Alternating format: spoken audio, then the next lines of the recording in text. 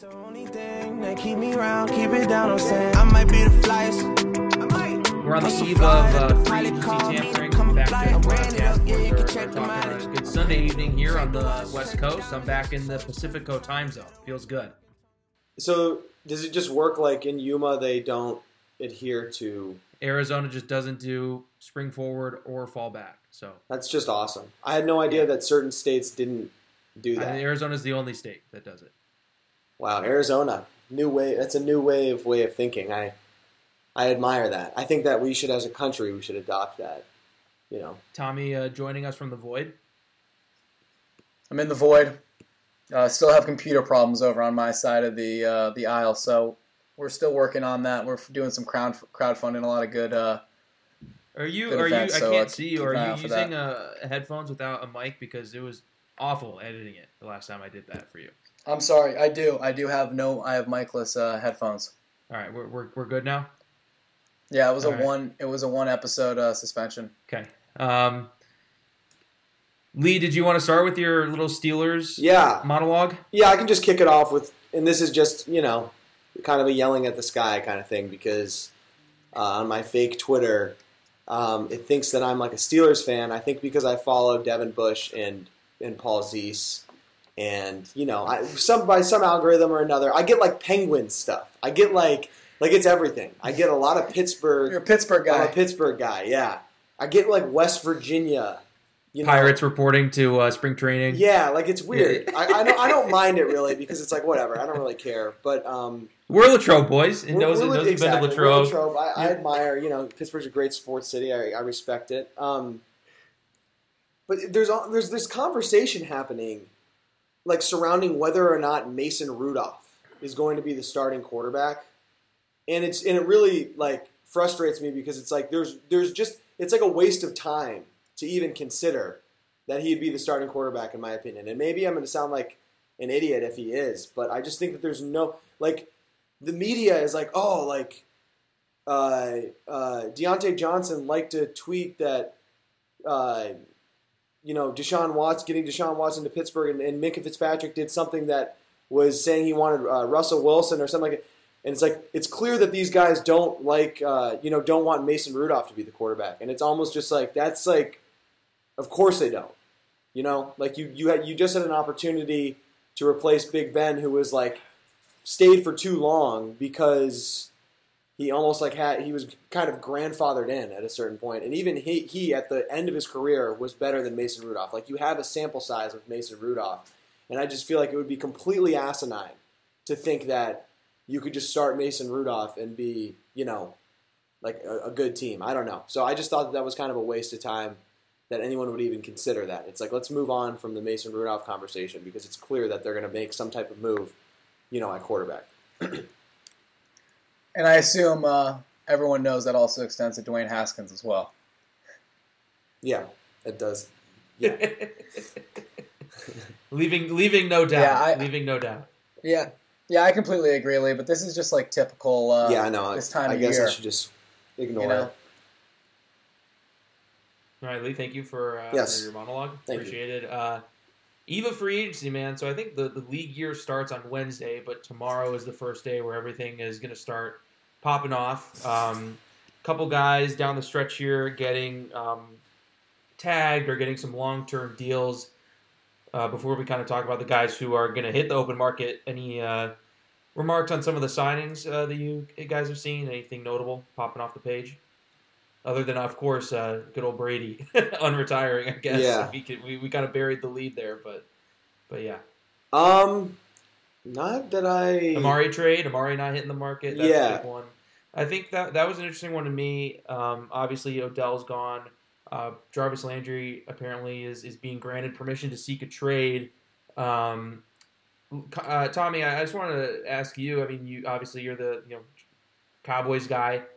Also have shown some affinity for Andrew Berry and the Browns. Obviously, seems like a good move getting a guy like Amari for the price that they got it, which is basically like a 5th round pick. And the only other thing I was going to say though is it's kind of shown that obviously Odell goes to LA and plays pretty well. Is he maybe what he was in his rookie year with the Giants? No. But it seems like this offense hasn't exactly been friendly to big time wide receivers. Is there any feeling with you that Amari can be the one to kind of break free, or is it a Baker issue? I don't know really what my question is, but yeah, I think it's definitely they're still paying Amari. I guess my point is they're still paying Amari Cooper like $20 million, and obviously they had a wide receiver need, and he helps fill that. But do you think the Browns are a team that really should be paying their wide receivers this much money with the fact that they really run the ball a lot and try and do a lot of play action there with Stefanski? Well, what I will say about Amari Cooper is I do think he's a better fit for the offense than Odell, and that's kind of just not really a well-researched opinion, but it just is kind of a feel thing. Amari Cooper has a pretty complete route tree. I think that he can kind of fill that Jarvis Landry role. I think once, CD came into town in Dallas, he kind of would go to the slot. Kind of took a lot of those slot snaps, and Amari was a guy that, for that first year he was with Dallas, he was a true number one, and they moved him all over the place. So I think when it comes to Amari, it's just the health question. I think that's a legitimate concern.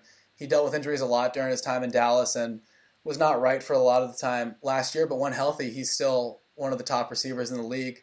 And I think at this point, whether Cleveland's going to be moving on from Baker or, giving it another go with him, they need to, surround him with as much talent as possible and really, give him, as least an excuse as possible. So, I think this is a good move for Cleveland. I think this is a team that should be kind of pushing their chips towards the center of the table because this is a team that obviously last year around this time I was really high on, especially after the draft, and I still really believe in.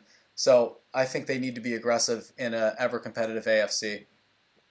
Yeah, I think this is probably a controversial take, but I think that there's still a decent chance, not decent, but there is a chance that Baker's not the starting quarterback week 1 for the Cleveland Browns. I still think that there could be some alternate ways that they could go that we're not privy to right now. So we'll see. I don't know. I think Amari Cooper's a really good player, and I think that they didn't really trade much for him, and I think he's And that wide receiver room is empty. You got Peoples-Jones. You got Donovan Peoples-Jones and Amari Cooper now. So. We'll see. They still should be eyeing a receiver in the draft and potentially signing someone. This is nowhere near from finish. And maybe I kind of want to just touch on the Gallup signing. It seems a little high to me for Michael Gallup, kind of piggybacking over the Cowboys with him taking kind of Amari Cooper's role.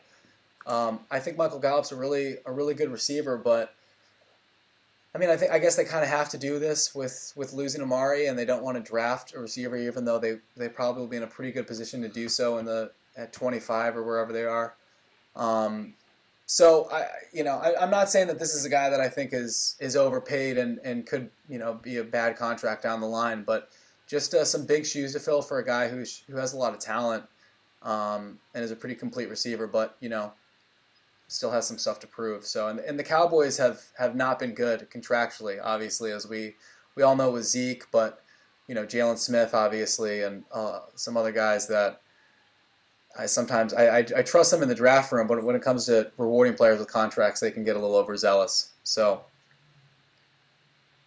all right, moving, and then Kirk Cousins got an extension through 2023. Not really sure what that means for the Vikings QB future. Got Mond there as well. Yep. Got a new coach. Got Rodgers staying in the division. So just an interesting signing there, I felt like. But other than that, obviously you also had the Mike Williams sticking with the Chargers. I think we touched on that last episode. But a lot of quality players hitting the free agency market. Going to be quite a week this week as teams kind of fill in some of those needs. I would say, I don't know how you guys feel about free agency. I would, for teams, I think this is a time where you really got to start filling some of those needs. So the time you get to the draft, you don't really feel like you're pigeonholing yourself into a position, and you can kind of just see how the board falls and take best player available.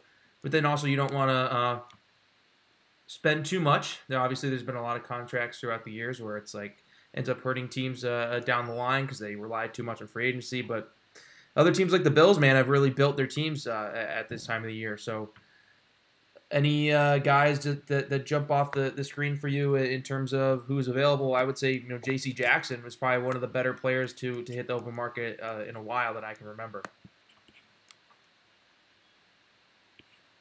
Yeah, absolutely. Teron Armstead. Chargers rumors with JC. Yeah. Whew. Chargers rumors. Teron Armstead is one of the better tackles in the league, who I think is going to probably have a lot of teams that would be very happy to, have him. I still think Bobby Wagner's got a lot of good football left. Going to be interesting to see where he goes. Some of the receivers, Allen Robinson, I think is still, a good player. I'm trying to think who else. I don't know. There seemed to be a decent amount of depth as well. I brought up, guys like Uchenna Nwosu, who I think, playing for that or going to get signed to that second contract around 24, 25 years old, who might be kind of coming into their prime a little bit and could be, there could be some value on the table there, signing a guy like that. Well, yeah. Lee, let's kind of dig into that. I mean, one of the topics I just wanted to talk about with you guys was maybe looking a little deeper, like who are some of the more underrated free agents in the market. And I wanted to start off with one. I think it's underrated in two ways.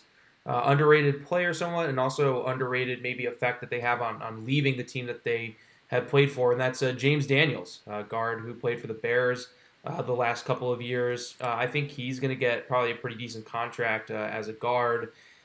Whether or not that's back in Chicago or not remains to be seen. I think, at this point it's like he's not re-signed. So that kind of tells me that maybe the Bears are trying to go in a different direction. And that was an offensive line that was pretty awful last year. I know he's been injured in a couple seasons, but he's one of the only really players along that line just in general that were even proven in any sort of way. You're still trying to build around Justin Fields. I would assume that's probably or at least I would hope that the Bears are trying to make their offseason about, helping Justin Fields. And James Daniels leaving, I think, would be really bad for their offensive line as a whole, which is already in a lot of trouble. No first-round picks for the Bears this year either. And I also think James Daniels is a good player and could really help out a team. Look at Cincinnati bringing in a guy like him. Some of these teams maybe at the top of the draft who have O-line needs, like the Panthers or the Giants or the Jets, can bring this guy in and plug a hole. Yeah, absolutely. And then I'm looking at a list now, so now I have a little more context. There's some really good. I think there's some good players who are like getting older, and it's almost like sign them to a 2 or 3 year deal and just try to get the tail end of their prime out of them, or even if they're past their prime a little bit, they're still really good players. I think Tyrann Mathieu still is a really good player, and there's going to be a lot of teams that are going to be interested in him. Brandon Scherf, the guard from Washington, I think is a really good player. Obviously, you got Carlton Davis from Tampa Bay. A guy I really like is Darius Williams, who's playing corner for the Rams. And then another older guy who I think can make a huge impact as a rotational piece along the defensive line is one of my favorite players in the NFL, and that's Akeem Hicks, who's definitely dealt with some injury issues. And I know he's older, but I think if you can get him on a decent deal, that can be a guy who can be a key player on your defense. He's not going to be playing very many snaps, but when he's out there, he can be really effective. So, and then now there's some good. Ryan Jensen's another guy. I think he'll probably, now that Brady's back, there's probably more of a likelihood that he'll stay in Tampa. But yeah, Tommy, go ahead. I don't think Ryan Jensen's staying in Tampa. I think really? I don't think they can afford him from what I've heard and seen. And supposedly that he's going to kind of go chase a bag, and he's 31 and not take a team friendly deal with Tampa. But I could be wrong.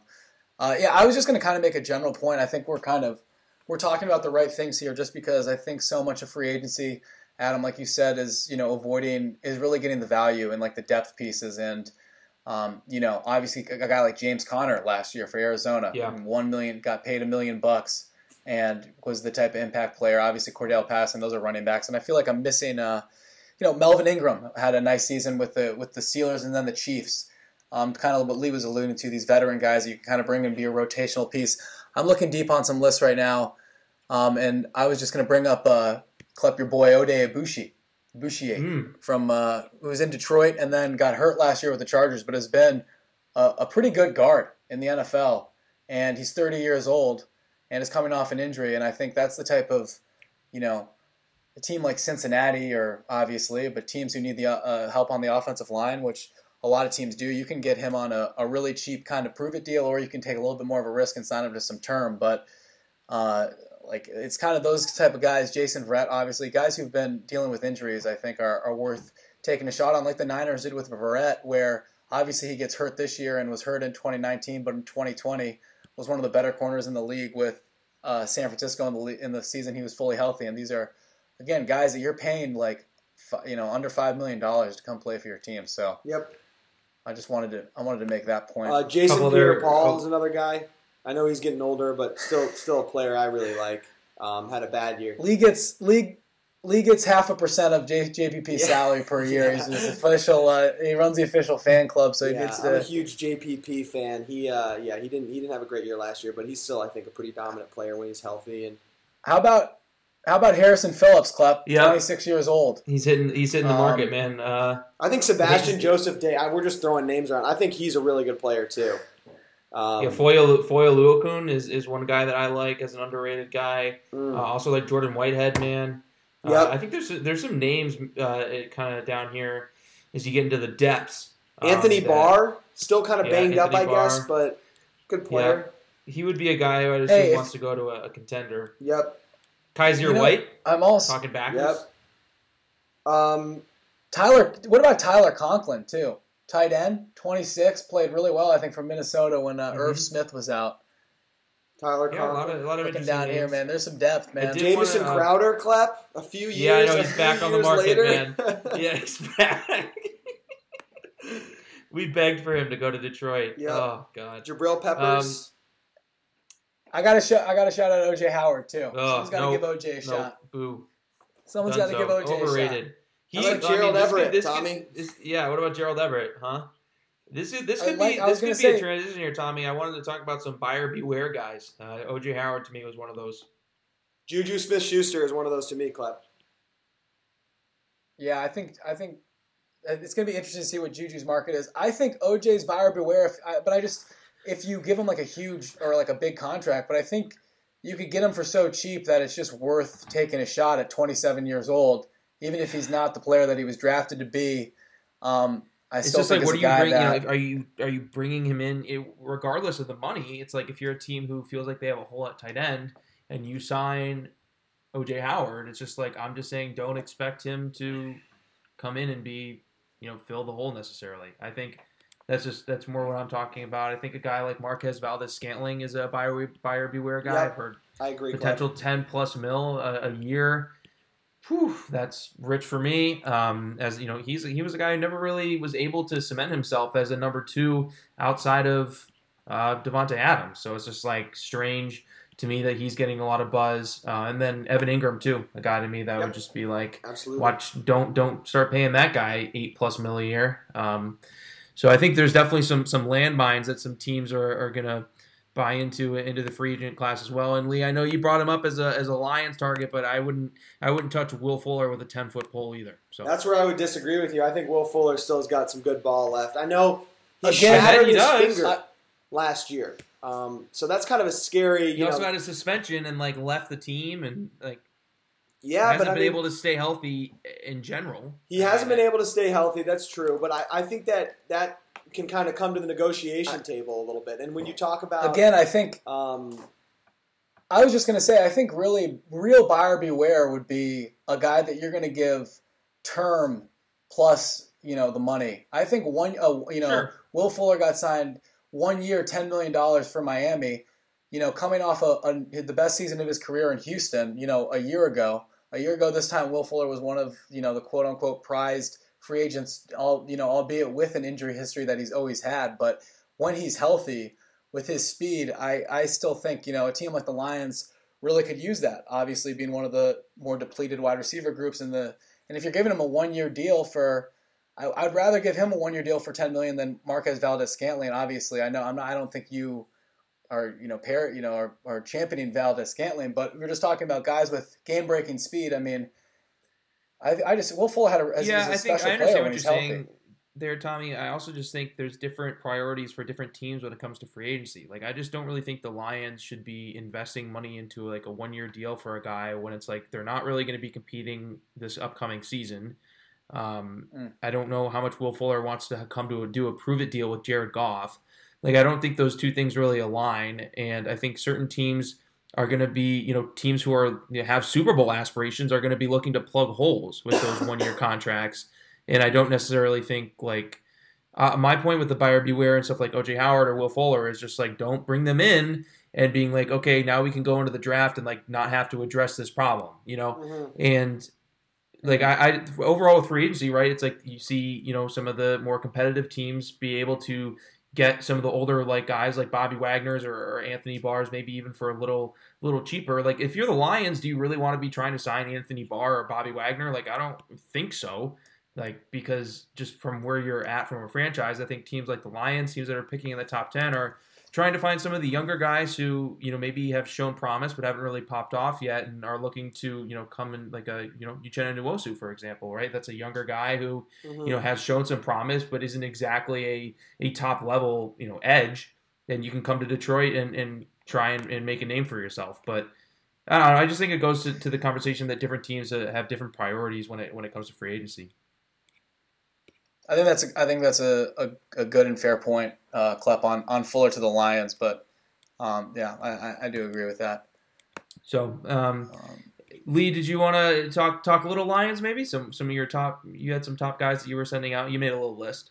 I did. I made a little list. I already named a couple of the guys. I think it was 3 guys that I specifically think the Lions should target, and it kind of piggybacks off what you were saying, Klepp, where it's like, kind of guys that I think are a little bit younger. They're not super young, but they're a little bit younger. They're 25, 26, 27, 28 maybe, and kind of got that little chip on their shoulder. Bring them to Detroit, immediate starters and impact players. I think guys who can step in and be one of the better players at their position just from the jump. Uchenna Nwosu is the first name that I want to throw out because that's like my dream target right there, as a guy who I've always really liked. Thought he's a great complementary edge rusher to Bosa in LA. Still think he's underrated, and think that the Lions would be a great landing spot for him, and I think that he would ultimately get a lot of play as a pass rusher for the Lions. Sebastian Joseph Day is another name. Not necessarily a huge need, but still a player who I just think is getting undervalued. I think he's a really good player. So just got to throw his name in there. I'd like to see, too, just from the Lions' perspective, like, I'd like to see Holmes sign a few guys, right? Yeah. Like, to some longer-term deals, guys that potentially could be part of, a team that competes in the future. Last year, there was a lot of, one-term deals on guys who, let's face it, just didn't work out, right? Brashad Perriman, Tyrell Williams. Yeah. And I didn't think necessarily those were bad decisions. I mean, you were just trying to fill some holes and see what would stick and what wouldn't. But ultimately, you're not going to go very far as a rebuilding team trying to sign 1-year deals and bring guys back from the dead, so to speak. So I think just going into the season, like you said, targeting some younger guys who maybe aren't going to cost too much. But, I mean, heck, everywhere but offensive line, I think you can sign right? And the last 2 names I want to throw out are Jabril Peppers and Leighton Vander Esch. The 2 guys who I think have kind of underperformed after having kind of strong starts to their career. Peppers was hampered by an injury last year. Vander Esch has had some injury history, I think. And I think those are guys who are worth, giving a long, hard look at, because I think there's still a little bit of potential there for them to have a career resurgence. Also would like to say I want to see them re-sign Tracy Walker. I mean, that hasn't happened yet. I thought he played pretty well last year. He's been up and down, but he was one of the guys to me that the Bob Quinn and Matt Patricia really ruined. And last year he really showed up and started making plays again. So he's a 27 safety, has been playing well. He's been with the team. Like, I think that can be not a foundational piece, so to say, but just, I mean, a piece that for sure he's a guy who can play with you, hopefully in the future when you're trying to compete for division titles and stuff. So, I don't know. I just want them to re-sign him, and he hasn't been re-signed yet. So, I was going to.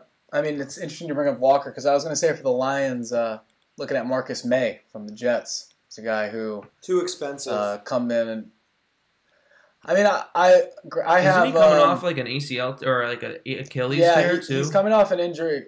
He is coming off an Achilles tear. Yeah, I was going to bring up Marcus May and Justin Reed as two guys. Justin Reed is 25 years old, and obviously was a guy that I liked a lot coming out of Stanford. But and it kind of has disappointed in Houston over the past couple of years, but kind of fits your guys' mold of he's 25 years old, and you can give him some term and play a little strong safety if you're going to bring in Tracy Walker. And I was going to bring up for the Lions too Cedric Wilson as a receiver that I think they should look into. Byron Pringle, baby, come on down. Yeah, Byron Pringle. I think if they can kind of assemble some twos and some threes, and then I think that could help out a lot if they're not unable to secure a true number one. So just getting good, solid, versatile receivers in that room to pair with Amon-Ra, who's a versatile receiver in himself. I wanted to ask you guys just about. I was thinking about the Lions. We can keep talking about free agency, but in terms of the Lions, maybe this is true, maybe this isn't. I just was feeling like with where they're picking in the draft, at least with their first 3 picks, I kind of like the position that they're in a sense where I feel like they somewhat control, the top of the draft there at 2, where they can get a guy that they like, and then with those picks at 32 and 34, I think they can kind of sit back and see how things are going in terms of are there runs on edges or receivers, and they can kind of make their pick at 32 based on that, and then come around at 34 and maybe pick up a guy that fell out of the first round. But then I also think it brings them a lot of options in terms of being able to potentially package those picks and maybe move up to the middle of the first round. Tommy and Lee but then you got teams like, the Eagles who are maybe sitting there with 3 picks in the middle. I was just curious on how you guys felt about the positioning of the Lions, because they're kind of bookending all of these rounds. It's just interesting. Yeah. I think that I really think I want them to use their quantity of picks in their favor. I wouldn't say that I'd be disappointed to see them package those 2 picks together and move up, but I just think having 2 picks, from 32 to within the last pick of the first round and the first 5 of the second round is a kind of a hot spot, I think, where you can find some value of players that maybe should have been drafted in the first round that weren't. So I don't know. I mean, we'll see. I think that their quantity though, I want to see them use that in their favor. I want to see them acquire a lot of guys and kind of just take swings on guys. Don't feel like you need to package things together to go get a quarterback or go get a guy who you think is like a superstar. I just feel like it's about getting depth and getting just a kind of a high quantity of good players. So yeah, I guess my answer to that would be I would not want to see them sell 2 picks for 1 at any point or anything like that. Yeah, I was kind of thinking about like what the Jets did last year to move up to get Barrett Tucker. Yeah. I think that's actually a really good example where it's like I don't think that's like a stupid thing. But I also think it's like with a team like the Jets, similar to the Lions, I would rather have 2 picks, 15 picks later than the 15th pick or whatever. I'd rather have 30, 32, and 34. They had to kind of like use it on a guard. It's exactly. And just in terms of them, picking at 2. I know last pod we kind of touched on what would you do if Hutchinson went first. What are you looking at in terms of a trade back scenario for the Lions? Do you think it's likely, and then how far would you be willing to go back? Man, I mean, so much of that depends on the offer. I feel like I think that it's likely. The thing I think is most likely, honestly, is the Giants coming up to 2. If Hutchinson goes 1, I think the Giants coming up to 2 to get in front of the Jets and the Texans to draft a tackle. Interesting. I think to go get like Evan Neal. That's what I was thinking about, and I don't know what exactly that would cost the Giants. I would assume that they're not trying to like give up the 7th pick as well and just go 7. Up to 2. Yeah. I feel like that's as the Lions, that's probably what you'd ask for first, but then I would be fine with them. Maybe hell if it was just would you, if you're the Lions, right? Would you I'm assuming the Jets are probably picking like 37 in the second round. Would you move back to 5 for like the 37th pick?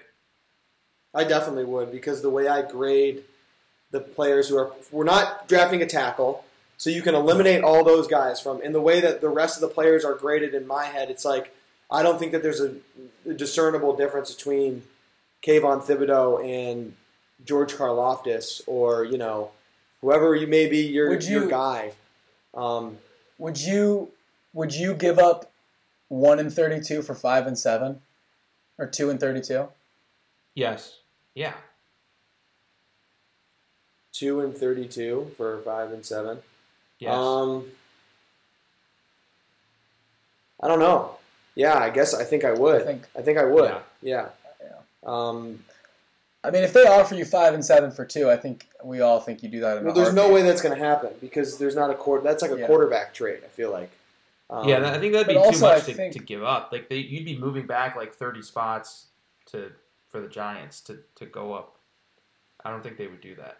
It's also interesting. I think if you're the Giants, and I would be shocked if the Giants did that, I think the Giants will be comfortable. I mean, I could be wrong on this, but why would they trade? I mean, unless they just think Evan Neal or whomever, or Aquanu or Cross is just so much better than the next option that it's worth just sacrificing kind of a bunch of your capital to just secure that guy. But I think the Giants would just want to stand pat. This kind of is giving me vibes of 2020, when the Lions took Okudah, where we always thought that, and they had and there was quarterbacks then. There was Tua and Herbert, and they couldn't move back, and they couldn't move back.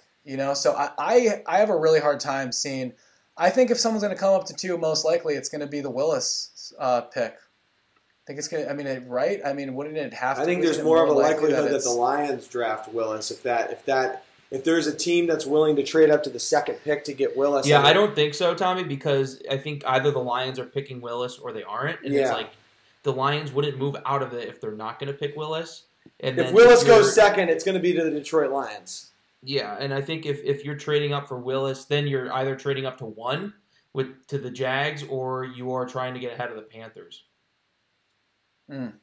Yeah.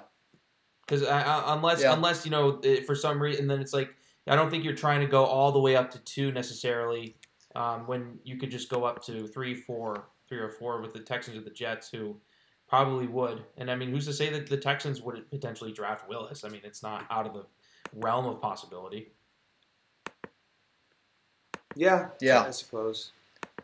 Was there any other free agency ideas you guys wanted to toss out? Because I had one other little draft thing maybe we could talk about, but didn't want to close the book on free agency yet.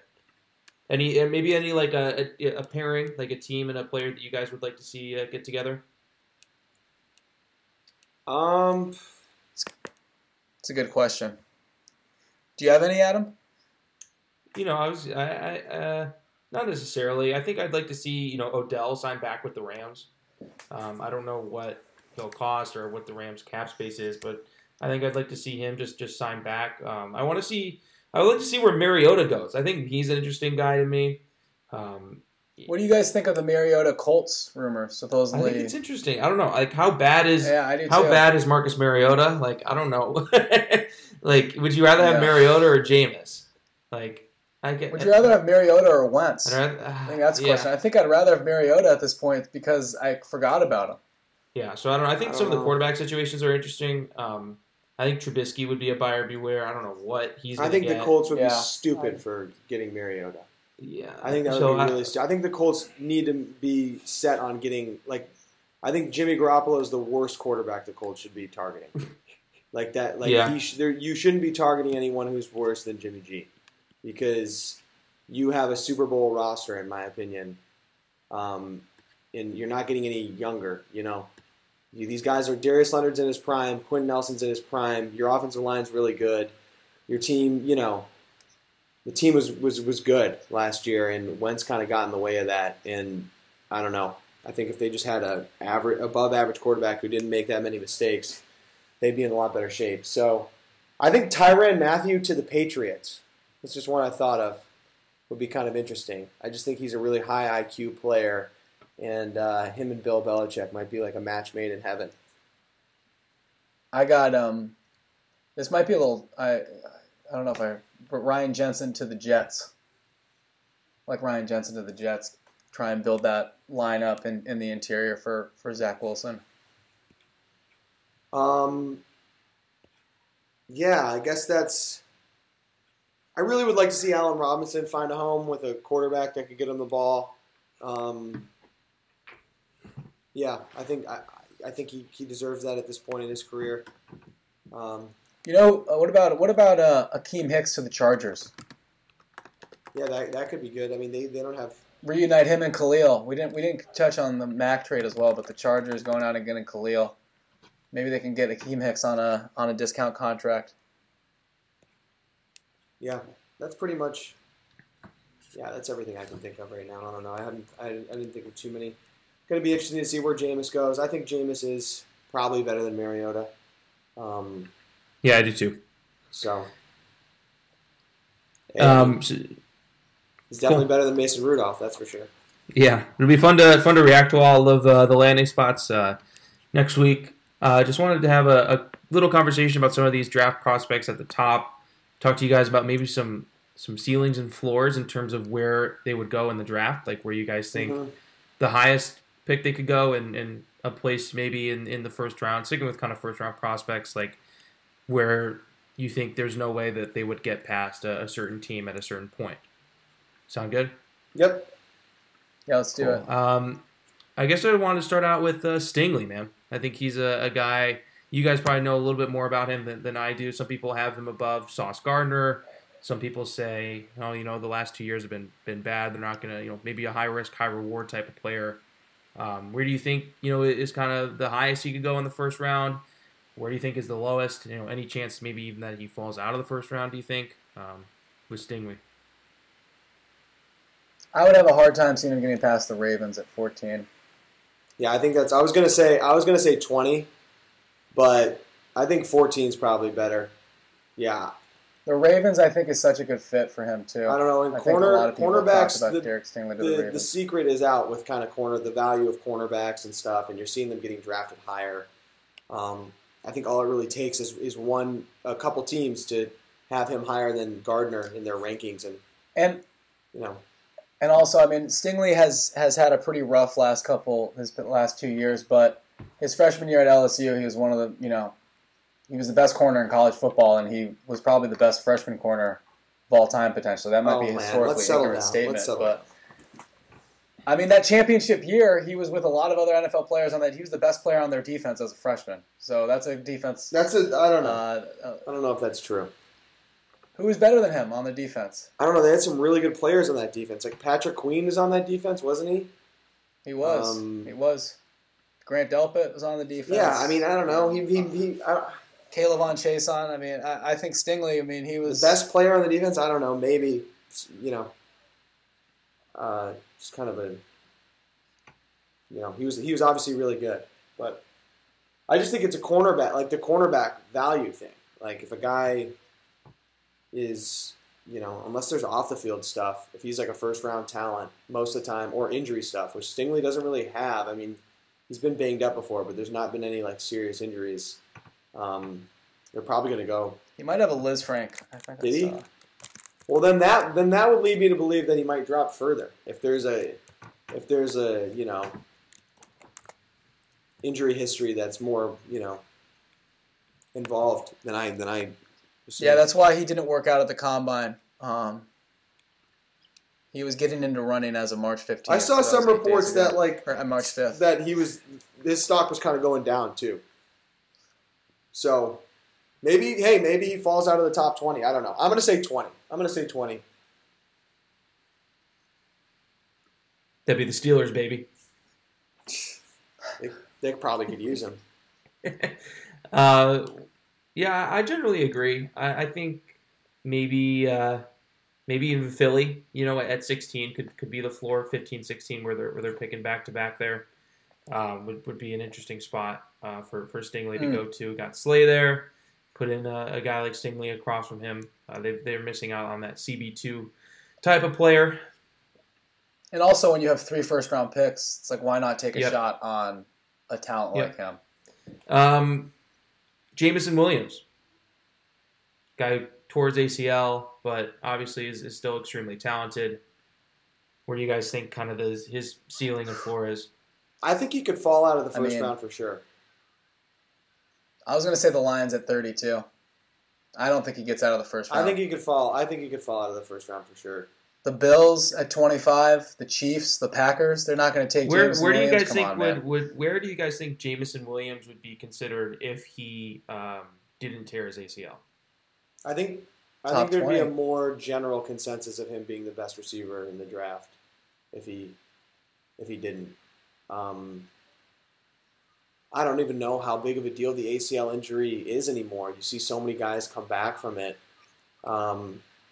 But yeah, I don't know. I could see him falling out of the first round just because I think the receivers are kind of like all over the map, and there is obviously the very recent ACL injury. So yeah, I think I like Tommy was saying 25, 26. I think if he gets to 25, it's like, all right, you're already 6 or 7 picks away from him going out of the first round. I think he could go high second round. I think there's a reality where he goes. The reason I say that is because 25 is the Bills, and then you have the Bills, the Bucks now with Brady coming back, the Chiefs, the Packers, and then the Lions at 32, who all I think would have a hard time passing on him. I don't think they'd have that hard of a time. They all need, A team like the Bills, man, with Gabe Davis and Stephon Diggs, and then you have a deep threat like Jameson Williams, who's just more than just a deep threat too. He's a pretty damn good complete receiver in terms of he's not just I think he's better than Ruggs, not as fast as him, but I also think he could go really high too. I also think he could. I also think he can. There could be a team that really likes him and is willing to wait the recovery phase out, and they just have him as kind of far and away the number one guy. So I think there's a big disparity there of where he could land, I think. One of the other questions I wanted to have, if you guys were the bookmakers for Bovada, say Bovada brings in Gooch back, and they say, Gooch, I don't like this. I already don't like this. We need you to make some odds on this. I would say, what are the odds that Jordan Davis goes in the top 10? I'd put it at 10%. No, I think there's a legit shot he goes top 10. I'd say you could get yes on Jordan Davis going top 10 at plus 350, and no would be minus 600 or 650 or something like that. Whatever the math is on that. Those probably aren't very welcoming odds, but yeah, I would take a shot on that too. I totally think he could go top 10. Totally. I think so too. It might be one of my yaps. What's up? It might be one of my yaps. Ooh. We just got the first yap call here on March 13th, Selection Sunday. First yap of draft season. I think that's a great yap, Klep. I'm going to join you. All right, pencil it in? We just got a cosign on the app. On the yap. All right, we're making it official, I guess. On March 13th, so we'll say it now. Maybe by draft day that this is a foregone conclusion, but March 15th, I'll put a yap on Jordan Davis going top 10. But I want it to happen. I believe in it. So it's not one of those Daniel Jones yaps where you're taking. So if he does go top 10, you take a yap. Yeah, and I'm toasted to my man. I like him. I think he's a top 10 player. Oh, okay, beautiful. I don't know, Tom. Did you have a different interpretation? I did. Well, you can. I just don't think he's going to go top 10 because I don't think that. So you were taking a yap on that he doesn't go top 10. Yeah. All right. Yeah. Good. Well, I'll take an opposition. Yeah. Tom, leave it to Tommy Chalk to say that what I just made minus 650 is his yap, and you're taking the plus. I said I was going to make it one. I was going to say make it minus 1,000. I think it's a very low possibility that he goes top 10. Well, I would bet yes on your book then, not mine. Yeah. If you're giving, what is that? What should I give? At least plus 500 or? Yeah. Something along those lines. All right, those are my three guys I wanted to talk about. Any other little draft nuggets you guys want to bring to the table? I think the quarterback, the over 3.5 quarterback conversation is really interesting. I don't really know what I feel about it yet, but I do think it's really interesting. Among the same vein of the Jameson Williams question, like, how do you guys think Kenny Pickett would be considered if he didn't have like 8.5-inch hands? Not that much differently. I already think he's getting too much love, obviously. I mean, I think you saw pre-hands report, like, Kenny Pickett was getting really hyped up in January, kind of going up into the Senior Bowl. He was kind of like the hot quarterback name. So, I mean, I do think that the hands thing is a little bit is relevant for sure. But I think, I think if it's, and this is the case with pretty much every quarterback, I think some teams think that he's like a top 15 talent, and some teams think that he's like a day 3 guy. I'm sure like the disparity is that wide on him and pretty much every other quarterback in the draft. So that's why, just to Lee's point, it makes it really. Would you guys consider Kenny Pickett to be a first-round lock? No. Okay. Because I was reading Establish the Run has posted some of their draft props, and they took over 3.5 quarterbacks at like plus 185 or something. And they said that Willis and Pickett were locks to go in the first round. And that between Corral, Ritter, and I don't even know if it was Strong. Howell. Yes. Though that 2 of those guys will go. I don't know. I kind of think I disagree. I don't know. But then there's, it is interesting. I think the odds on it are interesting. You can get, plus 185 or plus 175 on over 3.5 quarterbacks. I tend to think that 3 are going to go, man. I think my lock would just be on 3 because I think Willis is a lock, and then I just think 2 other quarterbacks. I think there's at least 3 quarterbacks going. And I do think that Ritter is going to go in the first round too. And then between Howell and Corral, and I guess Pickett, I think one of those guys is going to go too. And we're starting to see, that right now is Seattle going to pass on a quarterback at 9 and ride with Locke if they don't get Deshaun Watson? Or they should. I assume the Niners aren't going to trade him Jimmy G. They should. They should ride with Locke. That's coming from the biggest Locke hater on the planet.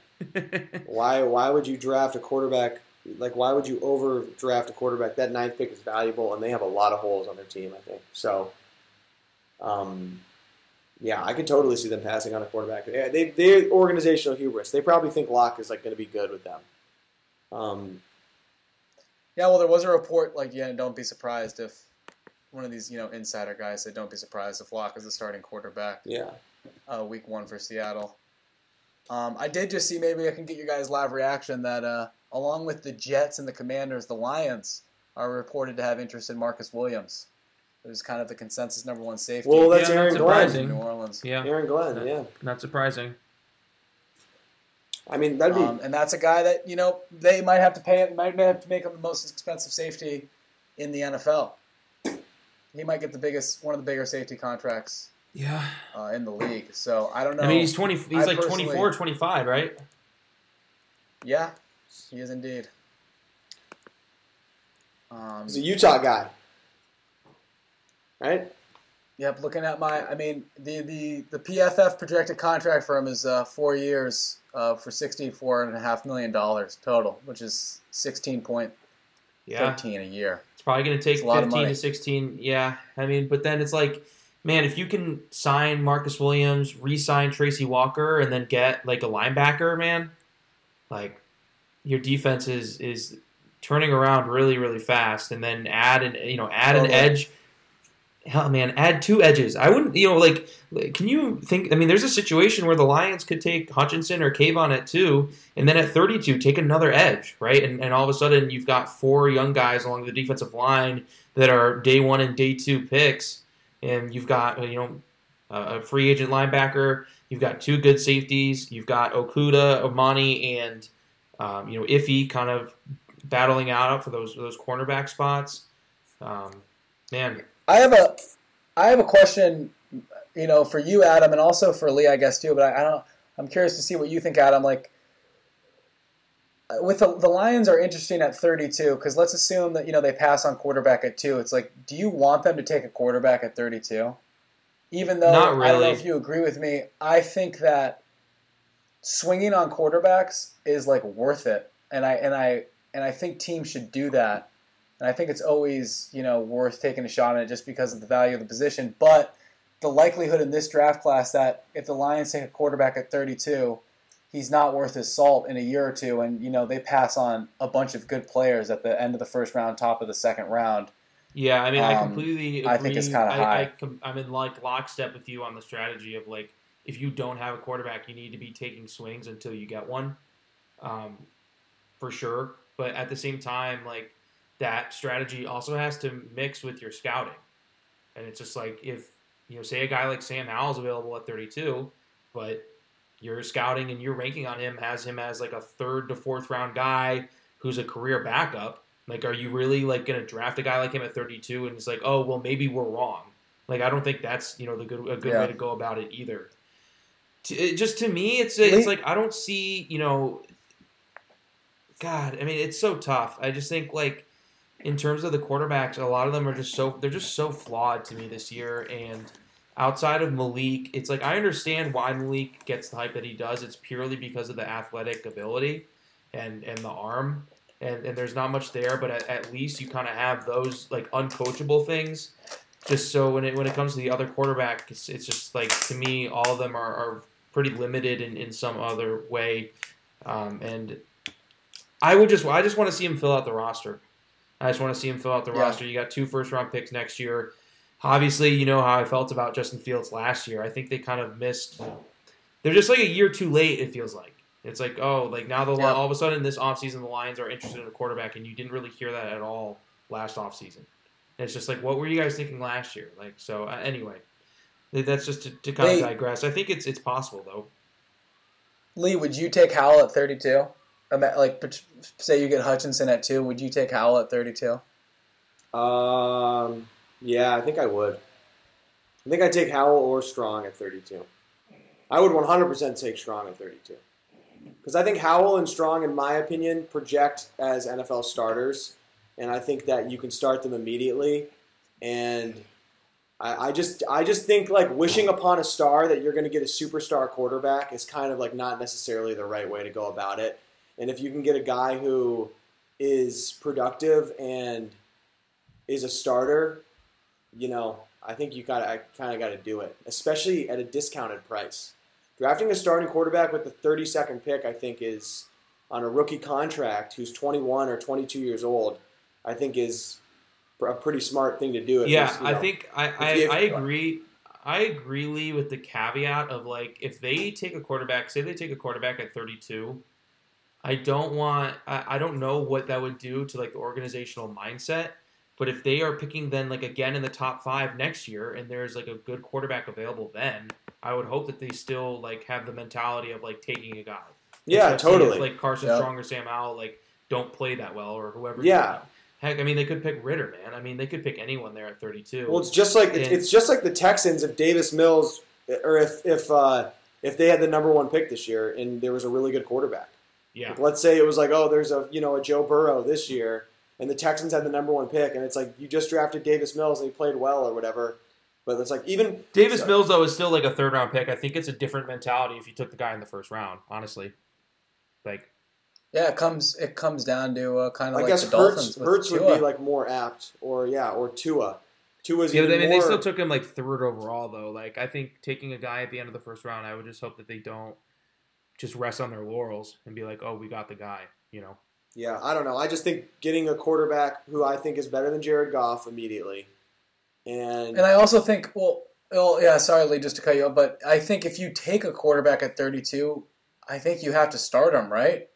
I would hope so. You absolutely have to I start would hope so. Even if he's not ready, you have to start him. Well, it doesn't matter if he's not ready because him not being ready is just going to result in you losing what you're going to do regardless. It's not like Jared Goff is like ready. You know what Jared Goff is.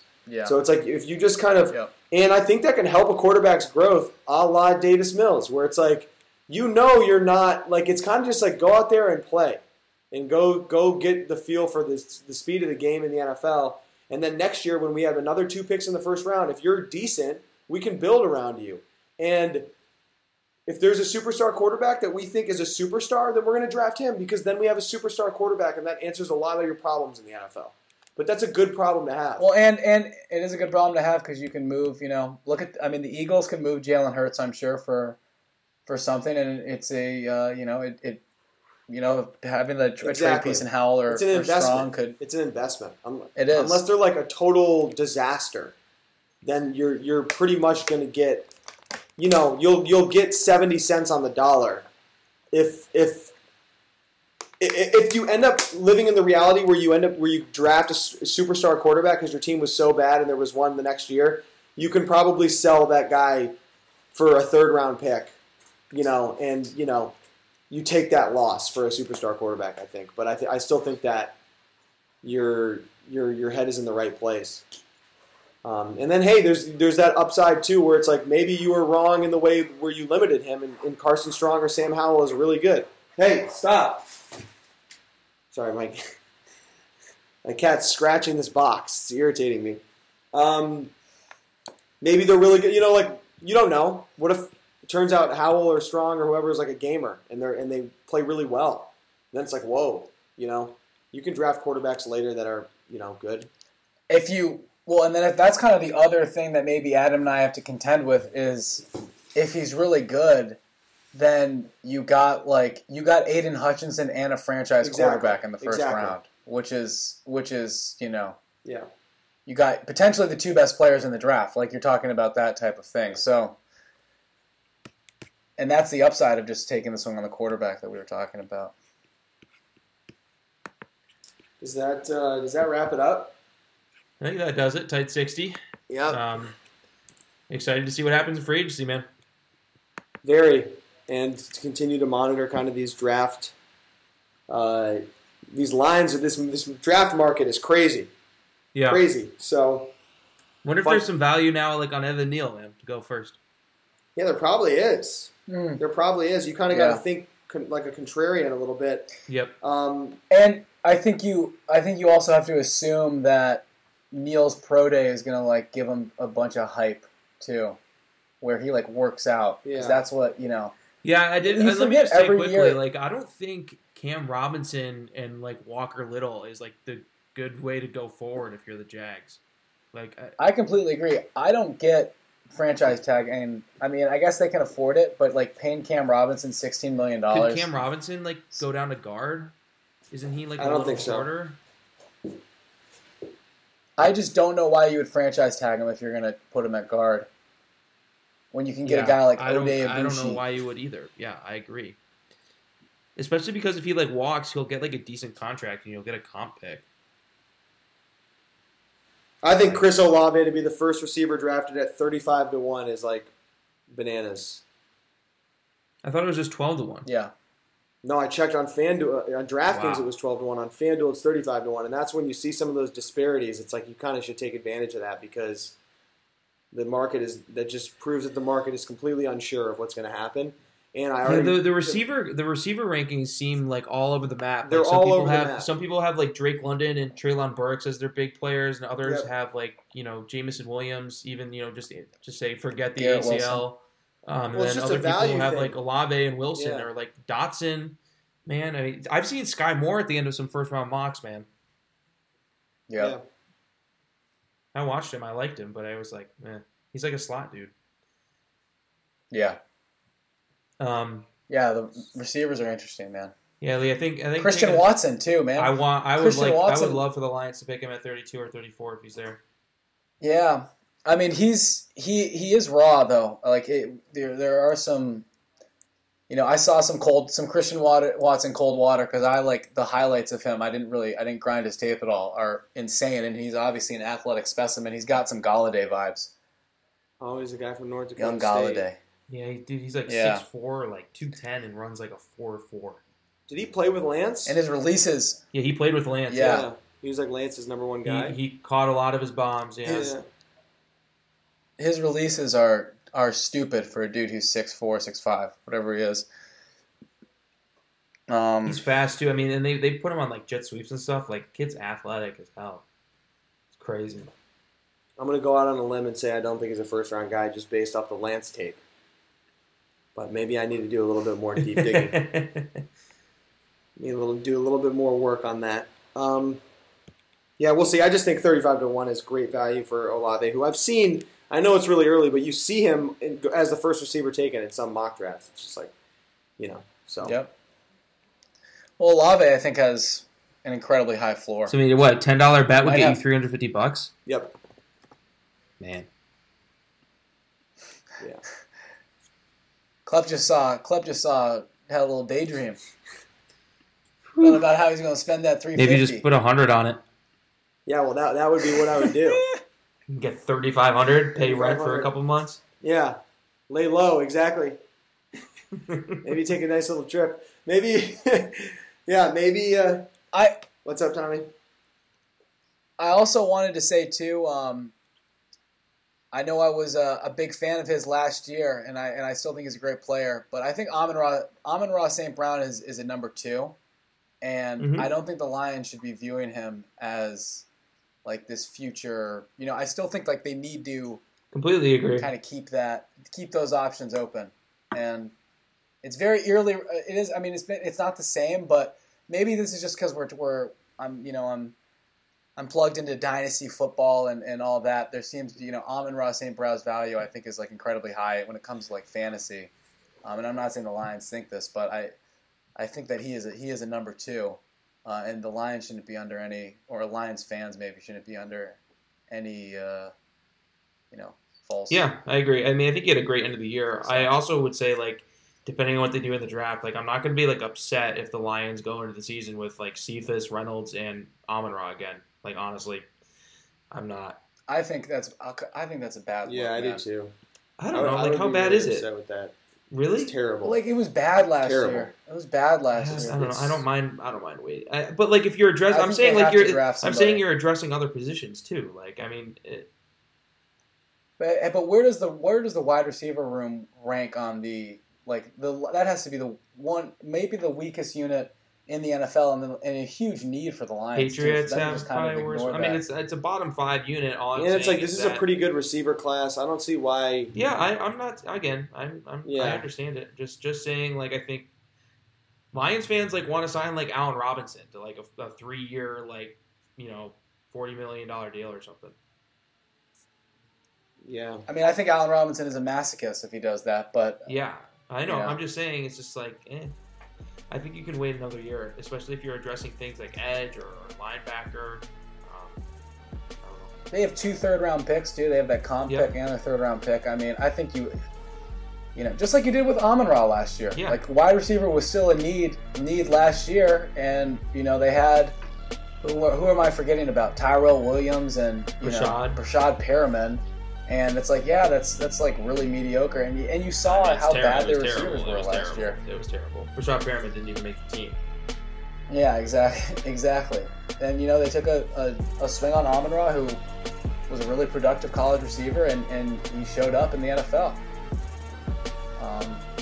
And they should keep that philosophy. I think they will. I would be shocked if the Lions went into next season with the same guys, pretty much, as their like big 3. I agree. Especially considering they have those 2 picks at the end of the first round and the beginning of the second. I think it's kind of prime territory to I agree. Scoop up a guy. So, anyway. All right, boys. Good stuff. Good chat. Tommy, Two draft season. 2 draft day.